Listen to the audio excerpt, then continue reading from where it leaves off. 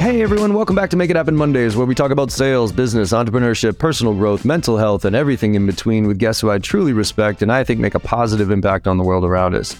And boy, is this a timely conversation, especially for me. It's about real-time leadership with David Noble and Carol Kaufman. Now, both of these individuals are extremely accomplished coaches. David himself has more than 2 decades of global experience advising CEOs. And also, he was named by Thinkers 50 as one of the world's top coaches. And Carol, same thing. She's known internationally as a leader in the field of coaching. Marshall Goldsmith named her the #1 leadership coach, and Thinkers 50 ranked her among the top 8 coaches in the world.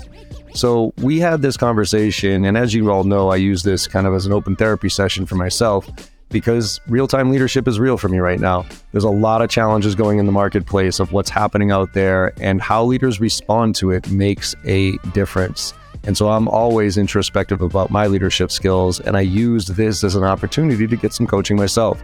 We went through how leaders react in times of change and all the 3 pillars of leadership that they get into, and how optimism could be a blind spot in many cases. We talk about willpower versus way power, which was really interesting. And then they have this very specific approach to really structure your thought process when going into critical times called MOVE, which is be mindful, generate options, validate your vantage point, and engage in effective change.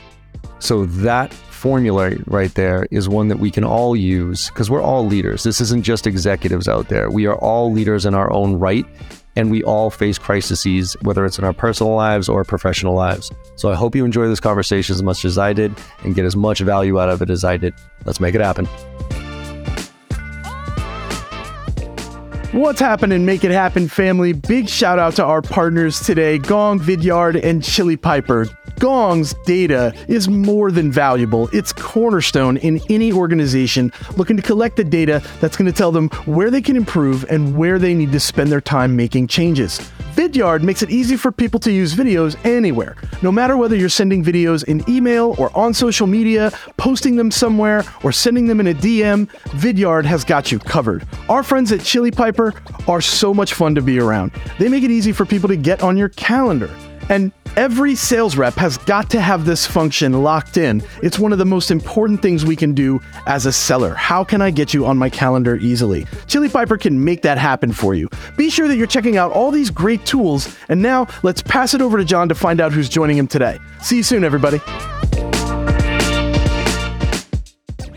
David and Carol, welcome to the show. Thank you so much for joining us today.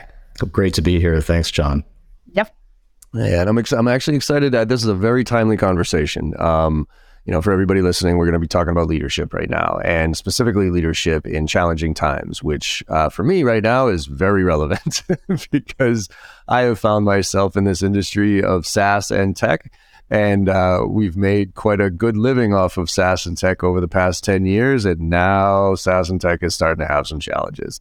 And, I went through COVID. And that was kind of some wartime stuff that we had to do to figure out how to get through it. And this is a little different for me personally, just because it's not necessarily we're all in type of thing. It's our industry, what we're doing.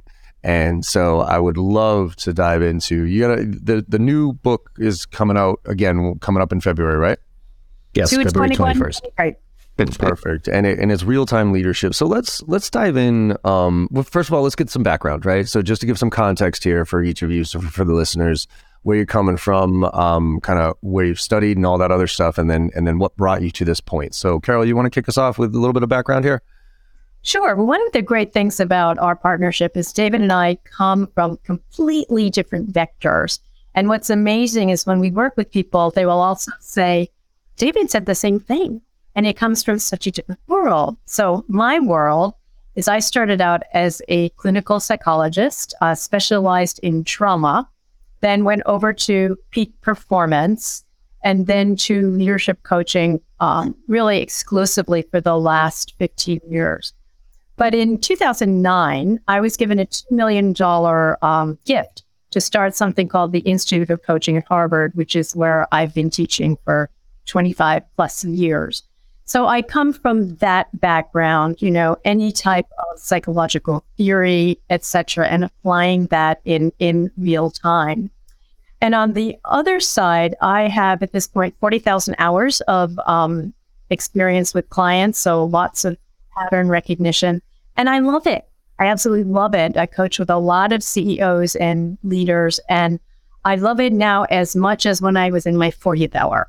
Nice. Very good. That's important, right? Like a lot of times we get into it and then after we're like, I can't wait to get out of this. But if you're still passionate about it, still enjoying the conversations, it ends up being a pretty fulfilling life and career. So good for you. Awesome. David, where are you coming from? So John, what you opened with in terms of all the disruption and uncertainty and change that's happened, that's been with me for a long time. And that's one of the reasons why Carol and I built our framework after dealing with leaders for so long. So my very first job, which was quite some time ago, was as a speechwriter. And I remember writing at that time, the world is going through unprecedented change and volatility. And I've been hearing that ever since, and I'm kind of tired of it. So that's one of the reasons why we wanted to address this with our work. But I started out as an operating executive, and I was in financial services. And my organization had actually a great philosophy, which was to create what they call general athletes and to move you around into radically different jobs and just to see how well you did. So one day you'd be in Hong Kong working on strategy. The next day you'd be running the first digital bank in the world. And so that was actually a great proving ground and ground where I got used to dealing with like wildly different things. I did that for a long time. And then I very impulsively, which is a trend that you'll see, impulse matters a lot to me. I decided I had enough of that and I wanted to be a strategist. So I moved into strategy, which is exactly the wrong sequence for most leaders. Most leaders start in a strategy firm and then they go into an operating role. I did it the other way around. Don't recommend it, but still I had a really good time. And then did that for a number of years. And I really got tired of the bigger, more, faster, better, stronger. And I took a break. I wanted to be a coach. Just that was another impulse. And I did a lot of work on myself. And then while doing that, I thought maybe there's something here that could be useful in service to others. So I started working on leadership development about 12 years ago. And then Carol and I connected as partners and writing partners, business partners and writing partners 7 or 8 years ago. Love it. I love it. I want to get to that impulse thing because that's a big part of reaction from a leadership standpoint. So, but let's start here with kind of how you would define leadership and separate it from coaching, like a good coach, a good manager, and a good leader, right? Because they're not all the same by any stretch of the imagination.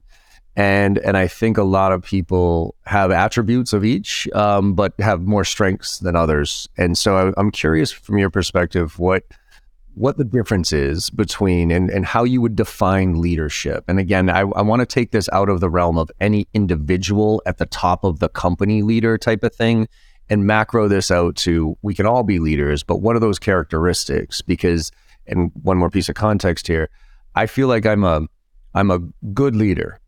I'm a really bad manager because I like accountability is hard for me, holding people, those type of things. And I'm a good coach, but it's like, I'll give you an example. I'll sit down with your forecast all day long and strategize you about deals and coming up with creative ways to do it. But when you miss your forecast, I'm like, oh shit, do we have to have this conversation? I'm like, I really don't even like, I avoid it. I actually like, ugh.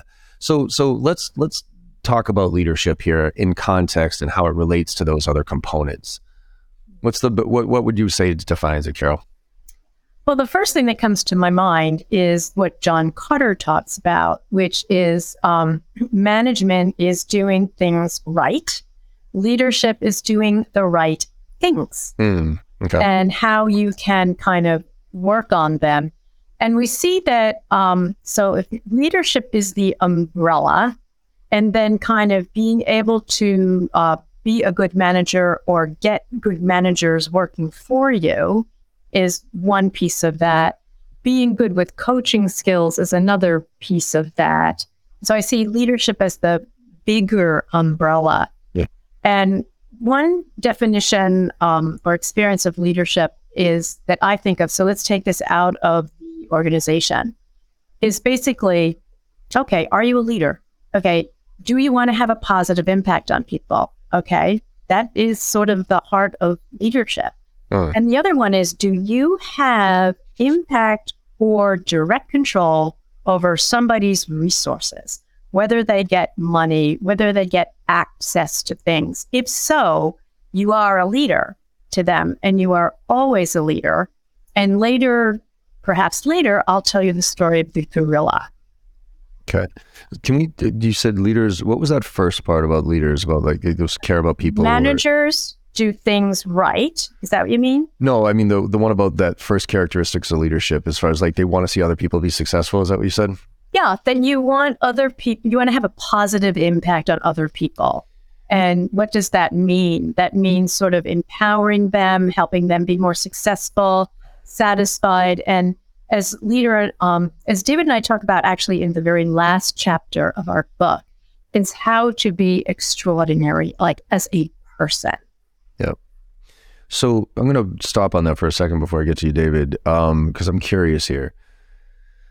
I've always been frustrated that it feels like you have to be a raging asshole to get really quote unquote successful, right? Like if we look at all the, like what society would say is successful, I don't think this is successful, but what society would say is that like these uber rich, you know, I won't name any names, but whatever, you know what I mean? And they just possibly imagine your thing, right? but well, all right, let's call it what it is because he's timely. Like Elon, like I'm a fan of Elon because of I think he's one of the most innovative. Like I think he's quite frankly an alien, but that's okay.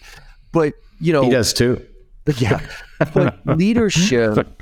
I look at him as he's from the front. He's and he's doing all these things, but he doesn't seem to care about at least the people that he doesn't care about. You know what I mean? Like he doesn't that function. That's why I wanted to pause on that, Carol, because there are those like Steve Jobs, like all these people that basically smash people into submission, but become great. So how do you balance that from a leader standpoint, knowing that, the guy who stood, and I forget his name, but the Uber kid, you know what I mean? WeWork. There's example after example after example of these people who, in my opinion, were insanely selfish, but yet rose to the highest levels of their profession. And yeah, some of them crashed down and it came, universe kind of came back to them and all. But can you help me reconcile that? Yes. Now, it just so happens that I have coached 2 C-level leaders of very significant companies who left Elon. And so I know a lot about what he was like on the inside. And, there are certain people where their business model and where they are just transcends everything. And they are brilliant, but they're lucky. Now, the other thing is, what is success? And success in different levels. So David may pick up on this, but we talk a lot about 3-dimensional leadership. To be a true leader, you need to be aware of, what you need to do, okay, then who you need to be and how you need to relate. And I would say that Elon in particular was a fabulous one-dimensional leader. And even we don't talk about Bill Gates, but a friend of mine wrote a book on Bill. And he'd be there a number of times where Bill would just stand on his desk and scream at people.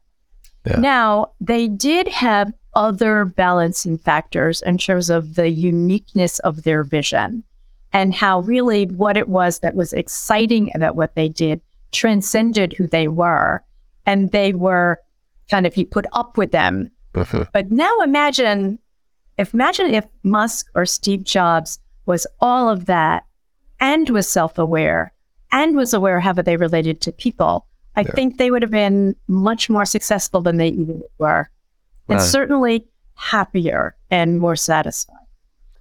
What do you think on that, David? Because I might debate that a little bit, right? Because, that's why we're here. Yeah, because I look at it and I think that sometimes, for instance, I feel like I'm a pretty decent 3-dimensional leader. I try to be very empathetic, but a lot of times that gets in my way of making the hard decisions.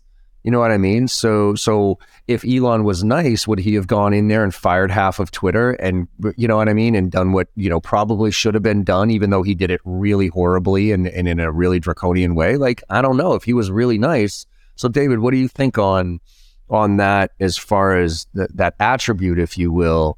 Because it just feels, quite frankly, it just feels like assholes win.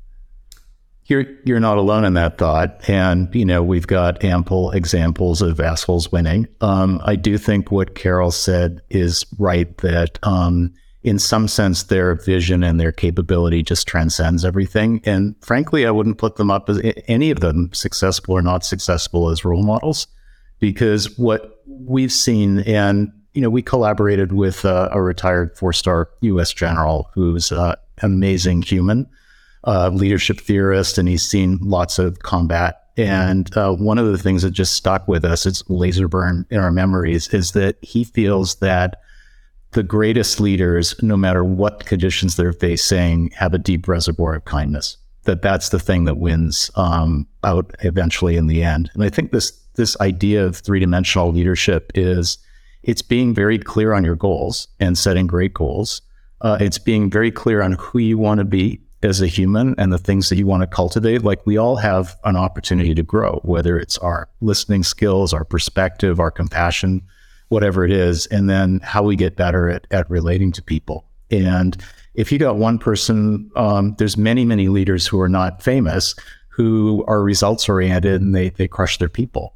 And then there's other leaders who are wonderful, what we could call servant leaders, who believe in the potential and want to unlock everyone, but they really find it hard to hold them accountable. And then we know these great individual contributors who are subject matter experts, who really find it hard to relate to other humans in any kind of systematic way, right? So those are all 1D leaders. And you've got to have some kind of minimum content across all 3 dimensions, I think, to be successful. We've got so many examples of really great leaders that truly are 3-dimensional leaders.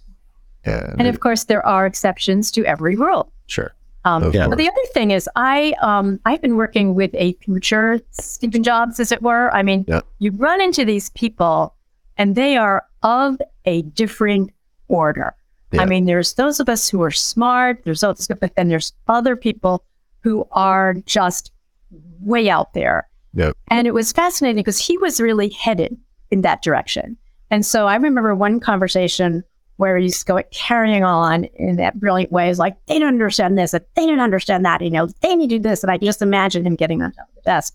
To which I said to him, let's pause a moment. Okay, we want to make space, right? Let's pause a moment. What if nobody understanding you is your fault and not theirs? Can we look at that? And he stopped with a jolt, actually, because nothing like that had entered his event horizon. And I could see the beginning of the pivot. And I think that so for some of these people, if they'd had really good, people who cared about them and were happy confronting them early on in their careers, might have been useful, and they would have been even more successful. All that determination, but more self-responsibility and self-awareness. So how do you cultivate that within an organization? Because I remember when I was younger, and I was a leader, VP of sales at the ripe old age of 23 years old, which is a joke. But I had 6 or 7 reps reporting to me, and I would say to them, I need you to challenge me. I need you to push back, right? And this was me just being like ignorant, basically. I'd be like, come on, but because I am such a, I'm very opinionated, let's put it that way, right? And my opinions come across pretty strong. And obviously people who are not that opinionated tend to get scared by that approach in a lot of ways. And so I would always say, no, I want you to challenge me. I want you to disagree with me. I'm begging for you to, but they never would. So that's the wrong way to approach it. Like just saying, look, I want you to, I'm going to force you to, push me. Like that's not going to happen. That's bad leadership, because I'm coming and pushing down on that. So how do you cultivate with a personality, somebody like an Elon, and I'm not putting myself in his level in any way, shape, or form, but somebody like me who is a high D on the DISC scale, right? And I come in with my, right? And I come in very, very opinionated, but it's funny because as soon as somebody points out something that I'm wrong about, I'll be the first one to stop the conversation and be like, it's like I drive my wife crazy because we'll be arguing and then all of a sudden she'll make a better point than me and I'll be like, damn, you're right. Okay. And she'll be like, wait, want to argue? And I'll be like, no, actually you're right. Like this is over, right? So how do you build that trust within the organization to feel confident that the people that you're leading can challenge you and can push you and ask those questions that you might not be seeing? How do you cultivate that type of environment? Well, a couple of things. I think one is, and Carol can speak at length about this, is there's a concept on psychological safety, which is how do you make people feel really comfortable and safe to bring themselves entirely to work and also to say what's on their mind and not fear any risk of blowback from that. So, that's a process. And having points of view and having conviction is a great thing. It's just that when you're relating to others, the ones who will relate best to you are into that, right? They're like, yeah, let's get into a rumble and let's really talk about this. But the problem is you're just leaving out potentially all these other opinions who are too quiet to speak up or maybe a little bit afraid.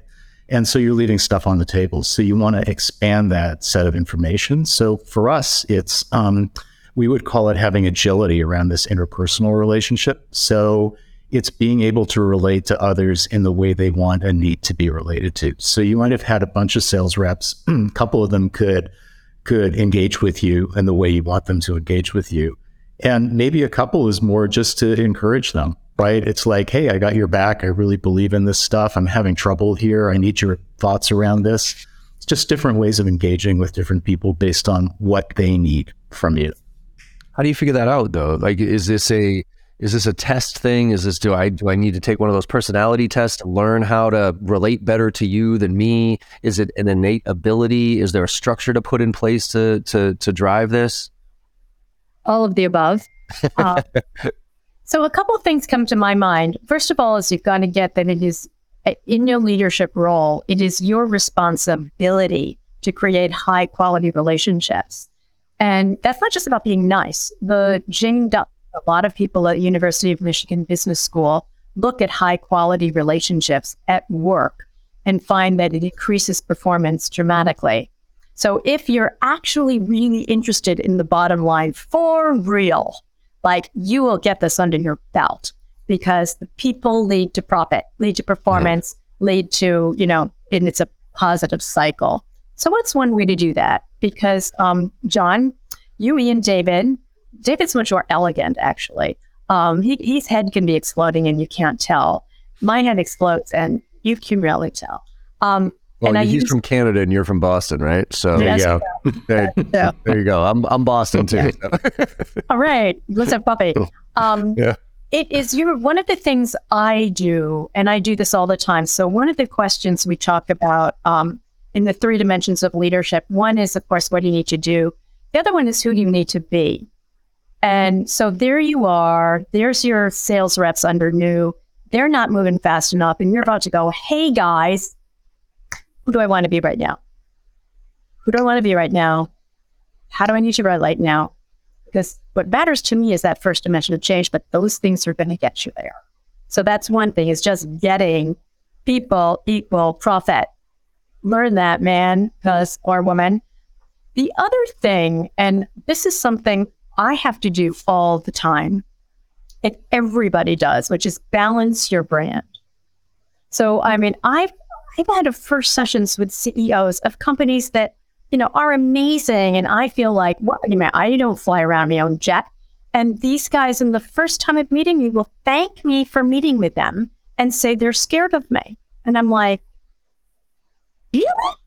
Anyway, that's not how I see myself, but we have very powerful brands. So I balance my brand all the time because people think, okay, she's been teaching at Harvard. She's gotten all these awards. She's #1 coach in the world. So what are they? They're afraid of me. And then no matter what I do, I sound like I know what I'm talking about. And David knows, and I don't. And so I have to say to them, so constantly I'm either being funny or really affirming them, but you got to know your brand and balance it, and then you can get psychological safety. Yeah, and I think the challenge is I remember my sister, so I'll give you an example. My sister is 9 years older than me, and my parents were fantastic, but they never argued, ever. Okay? So one time my sister was in high school and my parents had a blowout, right? They just argued. And my sister was so devastated because she had never heard my parents really argue before. So let's balance the personal side of this high quality relationship you talk about, Carol, with the sometimes tough decisions you have to make. And I think that's like, because I really do, my entire career, I've cared not just about the employee, but the person, about their home life, like what they're doing, those type of things. But that puts you in a very difficult position as a leader when you have to make adjustments, when you have to make changes, when you, unfortunately, in some cases might have to let people go, that type of thing. Like, where's the line of that quality relationship, if you will, that sometimes might become too personal and therefore put you in a position where you're now you don't know how to act, because now if you act the way that from a business standpoint you need to do that conflicts directly with the person you want to be.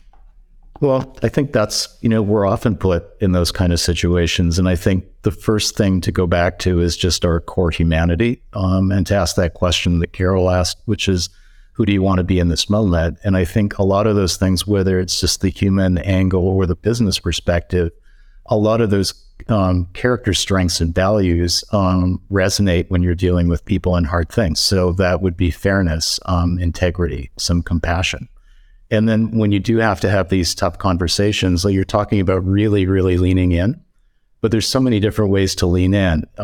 Many people just aren't equipped to do that because it's like, I can't do this. This is too personal. It's my friend. And they have to see the larger picture about, is this going to be good for the organization? Will this ultimately be good for the person overall? Do I have any choice around this? And then how am I going to act? So am I going to lean in like a tank commander and basically just say like, it's over, get out? Or am I going to lean in with that perspective, compassion, caring, and real integrity? So I think you've got different options. I'd love to speak up about that. Please, Carol, yeah. Please. And this is what's so great about me and David is we're so similar in what we think and how we get there. So I want to talk about, as a different part of the book, so in the book, we have sort of this basic MOVE model, which is really fabulous. It's a series of frameworks, blah, blah, blah. Yeah. And then in the second part of the book, we have something about stepping into your first really big role. And then what do you do in 10x disruption?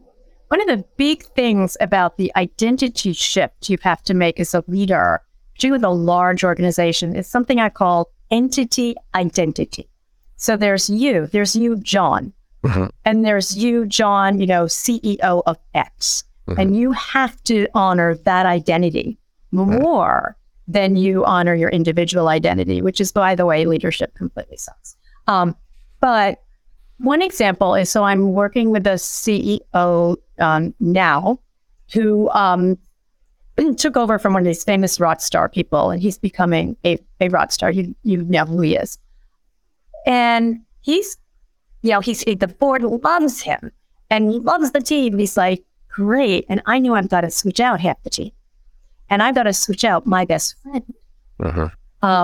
And so he said, I feel like I could just pull back. I said, well, in 6 months, do you want to let him go based on 6 months of your being kind of avoidant of him? Or do you want to let it go on the basis of 6 months of continuing great relationship? Question 1. Question 2, he's like, well, how do I say this to him? And I say, okay, what is the one question you need to ask? The one question you need to ask is this person's presence in the best interest of the company or not? That is entity thinking. And so what we've got to with him is just what he could say to someone is, this is what it is. And right now, your presence is not in the best interest of this company. And the moment I look in the mirror and I'm not in the best interest of this company, I will leave. I will fire myself. So that kind of gets rid of the hierarchy. So it's, but stepping into your entity identity it's very painful. Well, and this is also something like Jack Welch. I worked for Jack Welch for a couple of months getting his online MBA program off the ground before he passed, but him and Susie. And it was interesting to me, you know, he's got this top grading and that everybody always gave him shit for, right? Always, you know, cutting the bottom 10%. But what people didn't understand was, and I had a conversation with him about this because I thought it was actually a far more humane way than the alternative. Because his approach was, say you have somebody who's an average performer and you're just not willing to have the hard conversation with them, right? So every time they have a performance review, you give them a mediocre performance review. It's like, oh, you're doing good and you could be better, blah, blah, blah, blah. But you give them this false sense of security that they're actually pretty good at their job. And so year after year, this happens. Now, all of a sudden, the shit hits the fan and the economy goes in the tank and we got to do layoffs. And all of a sudden, you obviously start from the bottom up, right? And he's like, when you lay that person off, he's like, that's actually pretty mean, in my opinion, because you've given this person a false sense of security over the past 2, 3, however many years that they're okay. And now they're looking at themselves saying, wait a minute, apparently I'm not really good at my job. Like, so now I have this crisis of conscience here. Whereas what he says is, look, you don't suck. You just suck here. I'm going to rip this Band-Aid off so you can go find out what you're great at, right? It's like the beautiful Up in the Air quote. I don't know. You ever seen the movie Up in the Air with George Clooney? So at the when he's doing the guy from the State Farm commercials, not the State Farm, but you know, whatever like that guy, he's firing him and he's like, hey, how much did they first pay you to give up on your dreams? And he's like, $34,000 a year. He's like, this is an opportunity for you to go. So how do you like? It sounded just like George Clooney there. Very good. I'm like, wow. He's really good. So that's that balance, right? Of being kind.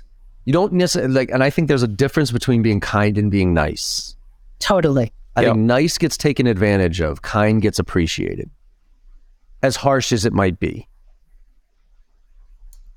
Well, I had somebody once who was really, really nice. And I said to him, you're really nice all the time. He goes, yes, I am. I said, do you have the capacity to not be nice? And he said, I don't think so. I said, so you've never been nice. You've just always been afraid. Mm-hmm. And he was nice like 80% of the time, but it's like, it's not a choice. It's not a choice. And you know, real-time leadership is about choices in the moment under fire. So if your default is nice, okay, which we would say leaning with, you know, I want to nurture you, I want to lean with you. But if you can't also lean in with a challenging conversation, lean back and do rational data, you're not a three-dimensional leader and you don't have the options that you need. And you can build those muscles. David and I were teaching over at Egon Zehnder, where we're senior advisors. And frankly, David was like just brilliant about really bringing in how these things can be based on micro behavior. Some huge shifts are possible. What's up, everybody? I know you're enjoying this conversation. John does a great job with genuine curiosity on these episodes, and our guests consistently bring the heat. We want to take a moment here and let you know that you've got an opportunity to become better than you were yesterday. And you can do so by gaining access to all of JB Sales content. All of their training, tips, techniques, tactics, and takeaways can be yours for $1 a day. $365 for the year gets you annual access to everything, including our private Slack channel for members only, which you get access to all of us directly 100% of the time, 24 hours a day. And then at the same time, you're going to get access to our bi-weekly Ask Me Anything sessions where you can bring real deals to the table and get the help that you need where you need it. This is very, very important. Sales reps that invest in themselves are often found at the tops of their leaderboards. Join us today and get the help you need to become the seller that you deserve to be. That URL, one more time, is joinjbsales.com. Let's get back to the show with JB and our guest for this week.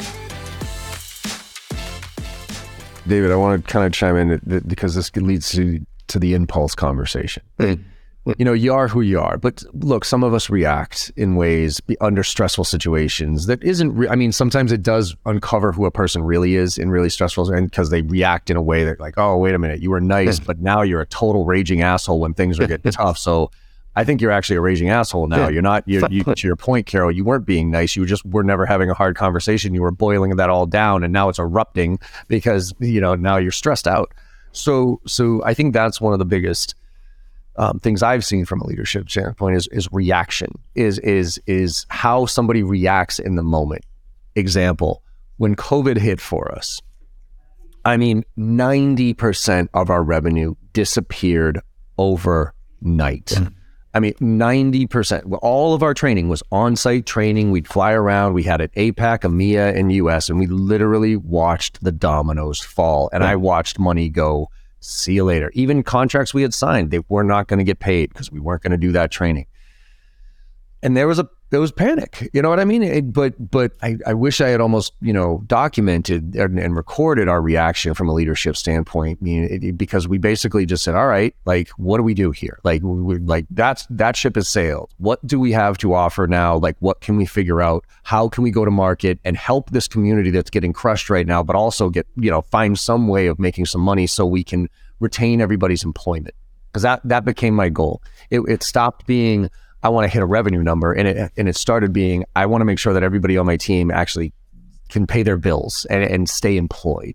So, and even we can micro this down into like short-term stressful things. You know what I mean? Where you react to somebody who asks you a question or whatever it is, and it's like, how can I not react? How can I not be impulsive, David? And I'm going to come to you because you've said you've been impulsive in your career at making these decisions. Yes.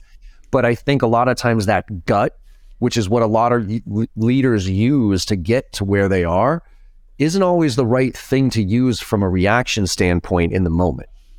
Yeah, absolutely. Well, let's take the business side first, and then let's take the more emotional reaction second. So from a business perspective, what we found is that leaders tend to rely on their pattern recognition, and they build that pattern recognition up over a number of years. So when they see things like A happening and then they see B happening, they kind of reflex and instinctively know that C is the right answer. So that all works well day to day. But you're not actually getting any better as a leader when you're relying on your reflexes. You're just relying on your reflexes. And then it's not helpful at all when we see something wild and disruptive come up, like COVID or the resurgence of inflation or supply chain problems or changing nature of work or whatever. So the first thing that we would say you need to do is like recognize reality for what it is and not what you hope or fear it would be. Because a lot of people, instead of doing what you did, which was to kind of pivot in the moment and see that reality had changed and try and make the most of it, would be to just keep playing their old playbook because it's going to soothe their anxiety. It's like, well, I better still keep trying to get that new conference scheduled, right? So that's the first thing, seeing your vantage point in a new way. And then really figuring out like, how do you get ahead of this? And you get ahead of it by doing a bunch of stuff that we've been looking at, which is that 3 dimensions of leadership, like being very clear on what your goals are now. And then really importantly, when you're in disruptive environments is a lot of leaders, not everybody, but a lot of leaders figure out a way to win, right? Here's my goal. I've got a path forward to win. A few leaders, particularly if it's mission critical, if there's lives at stake or FDA approvals or whatever, you got a backup plan. But today, because there's so many obstacles and curveballs that can be thrown at you, you need backups to your backups. So you need so many different ways to win. And the more ways you have to win, the more successful you're likely to be. So there's a lot of stuff that we do about thinking through this stuff in advance or in the moment. So you've got all these different pathways to kind of react to that.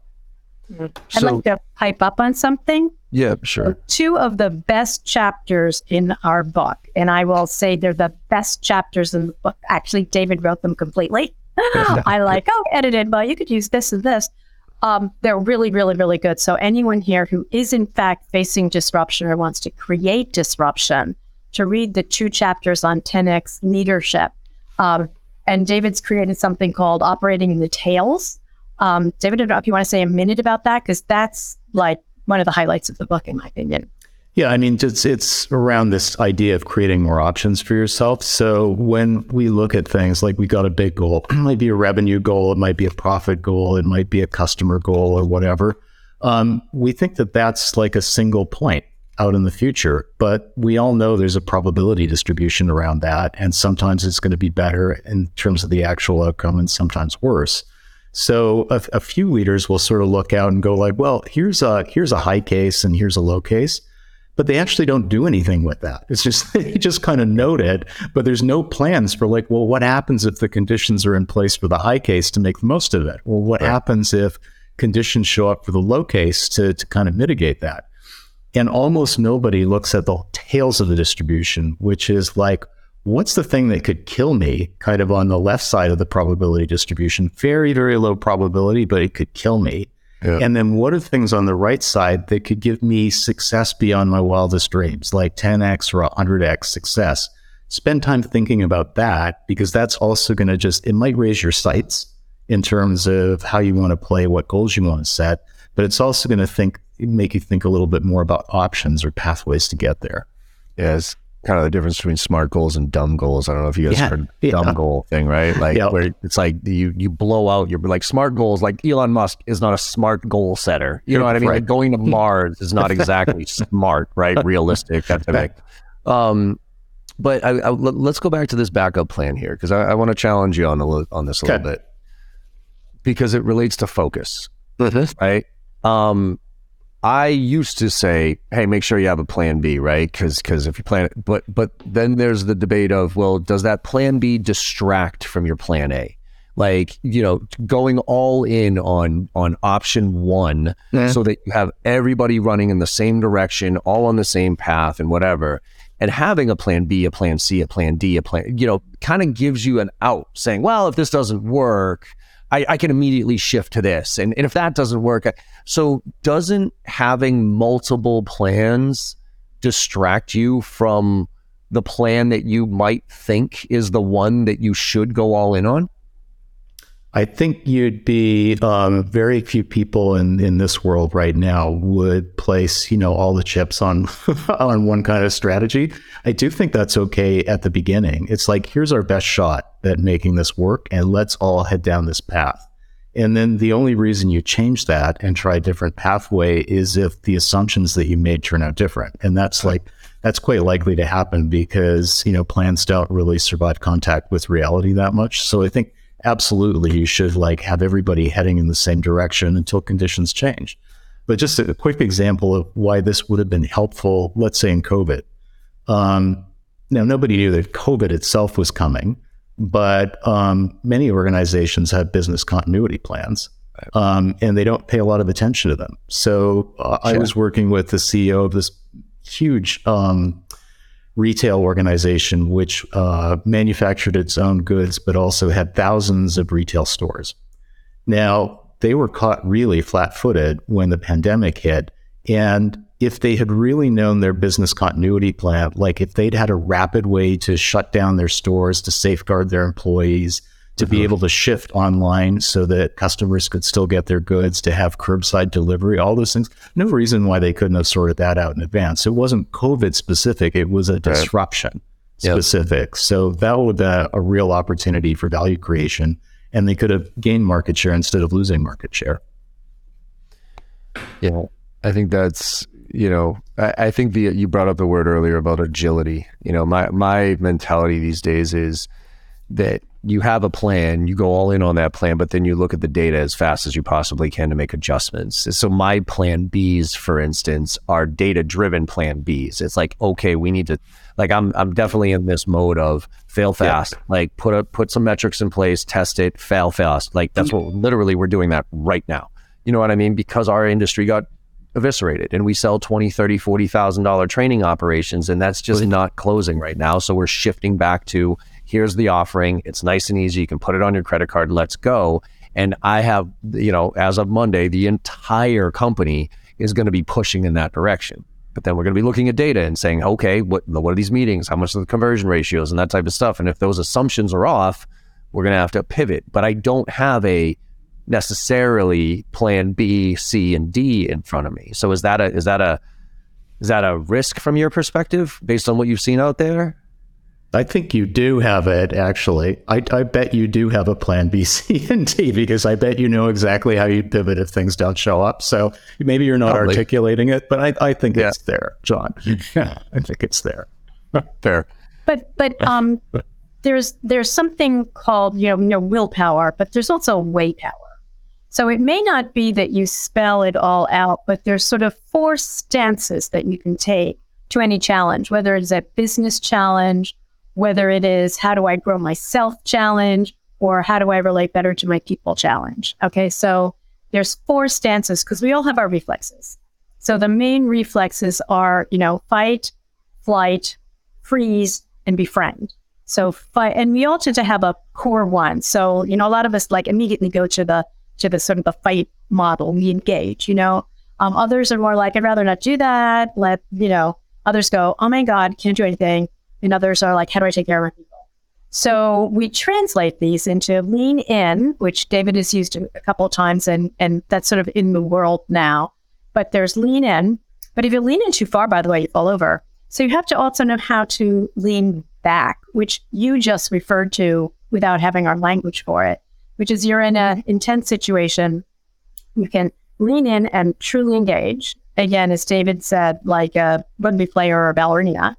Or you can lean back, like, let's just look at the data here. What is actually, as you said, rational? What is the data telling us? And let's take that in. You can lean with, which is sort of people first and take care of those issues. Or the big one is, can I just have the discipline and fortitude to not lean at all and just pause and create the aha experience? Because aha is when your subconscious goes, bang, throws you an idea. Well, you can't do that if you don't give it space. So it's kind of having the spirit of these, because if you think about them, they all can go into strategy, really. But to sort of have that sense of you can go forward, steam ahead, look back at the data, people first, stop and think. So that subconscious is important, right? Because it does punch you every once in a while, but it only punches you when you do take that step back. That's why most of your good ideas come in the shower. That's when how can you force that? Can you force the subconscious to punch you in a without just randomly taking a shower and sitting in it for too long? Let me tell you one very annoying story. I'll give first a little bit of context. It's sort of like the Harry's window, but there's things that we know, things that we know, oh, I don't know that. Then there's the scary one, which is I don't even know that I don't know that. But then there's the really interesting window, which is things I know, but I don't realize I know that. Okay, and so there's a very unconsciously competent, right? Yeah. What? Unconsciously competent, right? Yeah, but also just it's just not there. And so that's where good coaching comes in, because a lot of times what we do is we keep, so what did you do right here, and blah blah blah. And then there's this one question, which was started by Sir John Whitmore, who started coaching in the UK business coaching field. He's a former race car driver.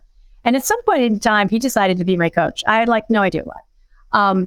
But he has this question that sounds so annoying, and I've always made fun of it, which is you'll talk to him something and he'll go, so John, if you knew the answer, what would it be?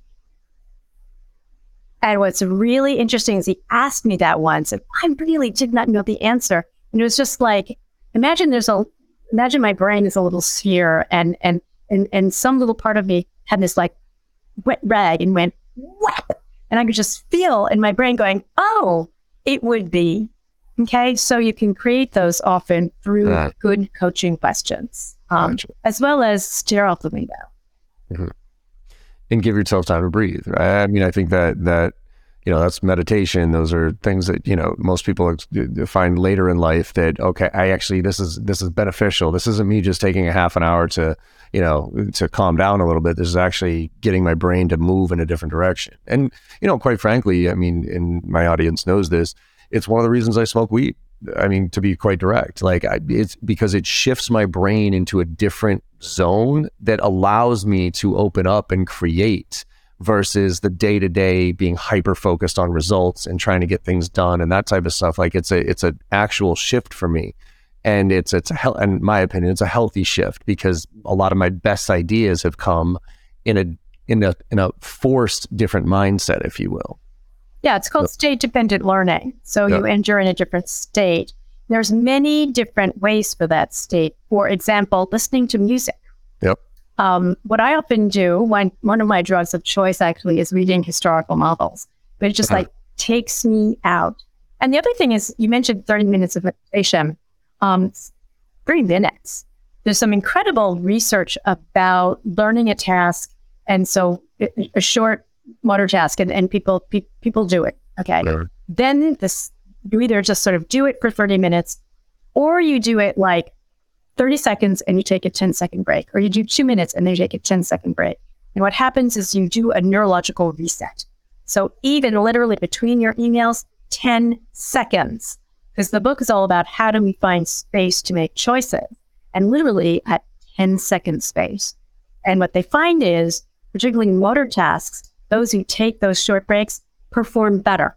So something happens in the default nervous system of the brain that actually ups their performance if you take these tiny breaks. So when I say to my leaders, how do you say like, oh, why don't you take a 5-minute break? You're like, that's for wimps. Right. So instead you say, listen, take a 3-minute break for neurological optimization.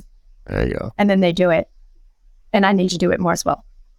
So this leads in, why don't we kind of wrap up with this MOVE framework? Because that's that first part, right? So when you talk about being mindfully alert. So could you walk us through this framework that to help leaders make better decisions in specifically panic times right now? Could you just walk us through that MOVE approach and kind of each one of those sections and maybe a little takeaway from each? Sure. Let's do it quickly. So real-time leadership is really all about how to make the most of every moment that we've got. And that's whether you're making a split-second decision or whether you're working on something this fiscal quarter, or maybe it's a lifetime goal that you're working towards. But we don't have a moment to waste. And so the way to create space for yourself to make the most of it, and the way to step into peak performance, is an acronym that we've called MOVE. So MOVE. So M stands for being mindfully alert. And it's mindfully alert to something. So it's, for us, the 3 dimensions of leadership.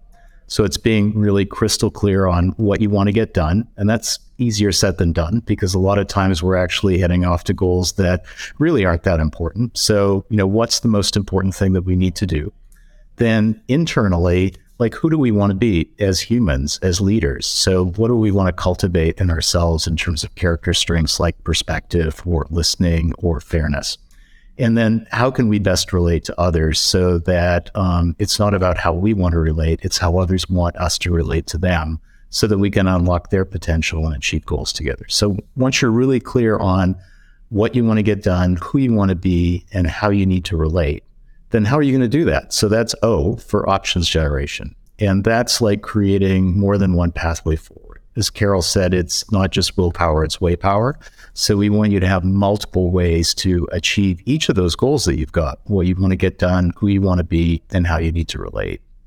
And then V is check your vantage point. So you can go through this whole process and then go like, oh my gosh, like I'm actually not seeing reality for what it is. I'm seeing it for what I hope or fear it would be, or I'm completely missing the point because I got a blind spot. So it's consciously asking yourself, like, where am I kind of exaggerating or discounting threats or opportunities that I see? Am I really just ignoring some stuff or not seeing it correctly, or am I missing something? And you can ask other people to help you sort of identify your blind spots. And then the last part, E, is how do you wrap all this stuff together, taking your goals, the ways forward, making sure that you've seen reality for what it is, and then engage and affect change at scale as a leader or as an individual contributor who's influencing a bunch of other folks. And that's really how you send the right leadership signals to people. So are the signals that you're sending the signals that they're actually receiving or not? And to your point, as things change over time, how are you learning about that and changing the signals that you're sending to make sure that they're reflecting reality and in alignment with your goals? So those 4 things together are basically what we call an operating system to help you tackle like new types of crises or new types of big opportunities. Carol, final question. Is optimism a blind spot? Just so happens, HBR once did a study on it and found that 75% of business failures are the result of over-optimism. So yes. That's because that was mine, quite frankly. Most very highly determined, action-oriented, successful people that's where you go. And in the Vantage Point, one of the things we ask is, are you wearing rose-colored or charcoal-colored glasses? Yeah. So you were saying you were wearing rose-colored glasses, and we all have that challenge. Well, I mean, it was one of those things where it was the end of last year, right? We missed our target, but I was like, whatever, we're going to power through this. We're going to sell through this. We can do this, that type of thing. And then all of a sudden the layoffs started happening and I was like, whatever. And I'm like, but then it absolutely impacted, and I'm like, shit. And now I had to adjust. Now I had to restructure things and start to get a little bit more maniacal as what we're tracking and all those other things. So I think it to a certain degree, I don't know how I would have seen it otherwise. Maybe, other people, but I was testing with other people around me, the people that I respected. But for some reason, I don't want to say it snuck up on me, this one. COVID snuck up on us, right? Because I was like, holy shit, whatever. But because I think the macro economy was still doing okay, and the tech industry was taking a little bit of a hit, I think I was just like, we're fine. But all of a sudden, I kind of woke up. I'm like, wait a minute, our pipeline is not where it needs to be. We're not at the level we need, and we're closer to danger than we've ever been. And now it's like almost, it's not panic. And I think that this is the other thing. I guess I lied with the last question. What's the difference between urgency and panic? Because I think there's a fine line. Self-regulation. Explain. Basically, if something that happens that's, there's an explosion, etc., there's a sense of, I need to do this. Panic is when your amygdala is hijacked and your ability to process information is taken away from you. And what is the antidote to that is something called what we think about as the 5 C's. How in a situation can you get yourself to calm, clear, curious, compassionate, and courageous. And I think our job as leaders, one thing I say is leaders need, particularly at the top of the house, Olympic levels of self-regulation. That's what you need, or they'd be in panic all the time. Yeah. I mean, I've definitely noticed, when I get that stressed or when I have so many things going on, that I tend to react sometimes in ways that I know I shouldn't, that I can regulate myself in normal times with, and I'm talking with customers, for instance. Like, I have this innate 3 strikes and you're out rule, and it's just, I've said it before, but it's truly embedded in me, where if you screw up once, whatever, we're going to have a conversation about it. If you screw up twice, okay. If you screw up 3 times, I tend to just figure move in a different direction. And so, like with a client, for instance, this happened literally, I'm running around, I'm doing trainings, I'm selling, I'm closing, I'm working with my reps, and a client who, I should have, first least path of resistance, money. He had money to spend and wanted me to spend it. We had negotiated. And, and I'm a little bit more flexible now than I obviously have been in a while from a negotiation standpoint. And I gave him, I didn't drop the price, but I gave extra stuff. So I gave my time, I gave some licenses. And so that's strike 1, strike 2. And then we were right there at the end to close this thing. And he fires me off. Hey, can we get better payment terms? And I reacted like a child. I sent him a text. I was like, oh, in addition to the additional time, in addition to the additional resources, you know what I mean? And if I really looked at the email that he had sent, that what he was asking for was absolutely no problem. It actually benefited me because he was going to pay half earlier and half, at the same time. But I reacted because I was, I was on my phone and I'm, trying to catch an Uber and I'm trying to get prepared for this training. So I try not to react, but it's really hard in a moment when so many stimuli are coming at you and there's so many outside influences to take that step back and go through the 5 C's, figure out how you want to be as a person, how you want to interact with people. So is there like one final thing that you could say that like in times of chaos, that even if it's just, I'm a big sticky note person all over my desk, like, John, shut the fuck up, stop talking shit, whatever it is, like, and I have it visually there for me to remind myself. But is there something that you all do or coach people on doing to take that breath before they react? I think the fastest and easiest thing to do is to build your awareness of when you're in that kind of high stakes, high stress situation. So when you're in that, what you say and what you do is going to impact the outcome of that interaction. So set an intention. So it's like I'm going into a difficult conversation with someone, or I'm about to take a phone call and I've got 5 other things going on. I'm on red alert by that point in time that I've got to be really careful about what I say and do in that moment. So set your intention, try it. You will fail, but there will be a time where it's going to work. It'll be a flash of insight and you're going to keep practicing, and it'll be much more who you are over time. And in one word, go ahead, Carol. downshift. Yeah. Downshift. Yeah, I think that's. So this I mean, has look, been so great, John. as soon as I sent that email, like my immediate email afterwards was like, "I'm really sorry. I'm like, I am moving way too fast right now. Why do you?" And I just asked the simple question of why do you want those payment terms? Like, is it because this or that? And he explained it. And I was like, that makes sense. And that's actually to get back to tactical. I think that's my technique, even though I forget it every once in a while. Is to just ask the question, right? We call it, in sales training, it's layering question. Well, tell me more about that. Could you give me an example of that type of thing? What that does is that automatically lets you calm down a little bit. And from a data standpoint, it's the number one way that the best reps handle objections. Like there's some data from Gong that they reference where they talk about what the best reps do versus what average reps do. And they say when given an objection from a client, best reps 54% of the time answer with a question, whereas average reps answer 31% of the time with a question. Average reps will jump right on the objection and say, "Oh, yeah," and that comes across as defensive. That you know what I mean. Whereas the best reps, unless it's an obvious answer to whatever it is, they'll say, "Well, what do you mean by that? Give me an example of." And just that part alone, because usually the way the person rephrases whatever it is, that's the actual objection. And now you can actually listen and calm down a little bit before you react. So mine is just to pause and ask a question like, why is this important to you? Why does this matter? And I 80% of the time, I think I'm doing that right. That's a great point. That's self-regulation right there. And it's leading to a much better outcome. Awesome. Well, look, I thoroughly enjoyed this conversation. We could keep going, but in the interest of keeping this under the hour here for everybody else, talk to us a little bit about, you got the book coming out. Where can people find out more information about either one of you?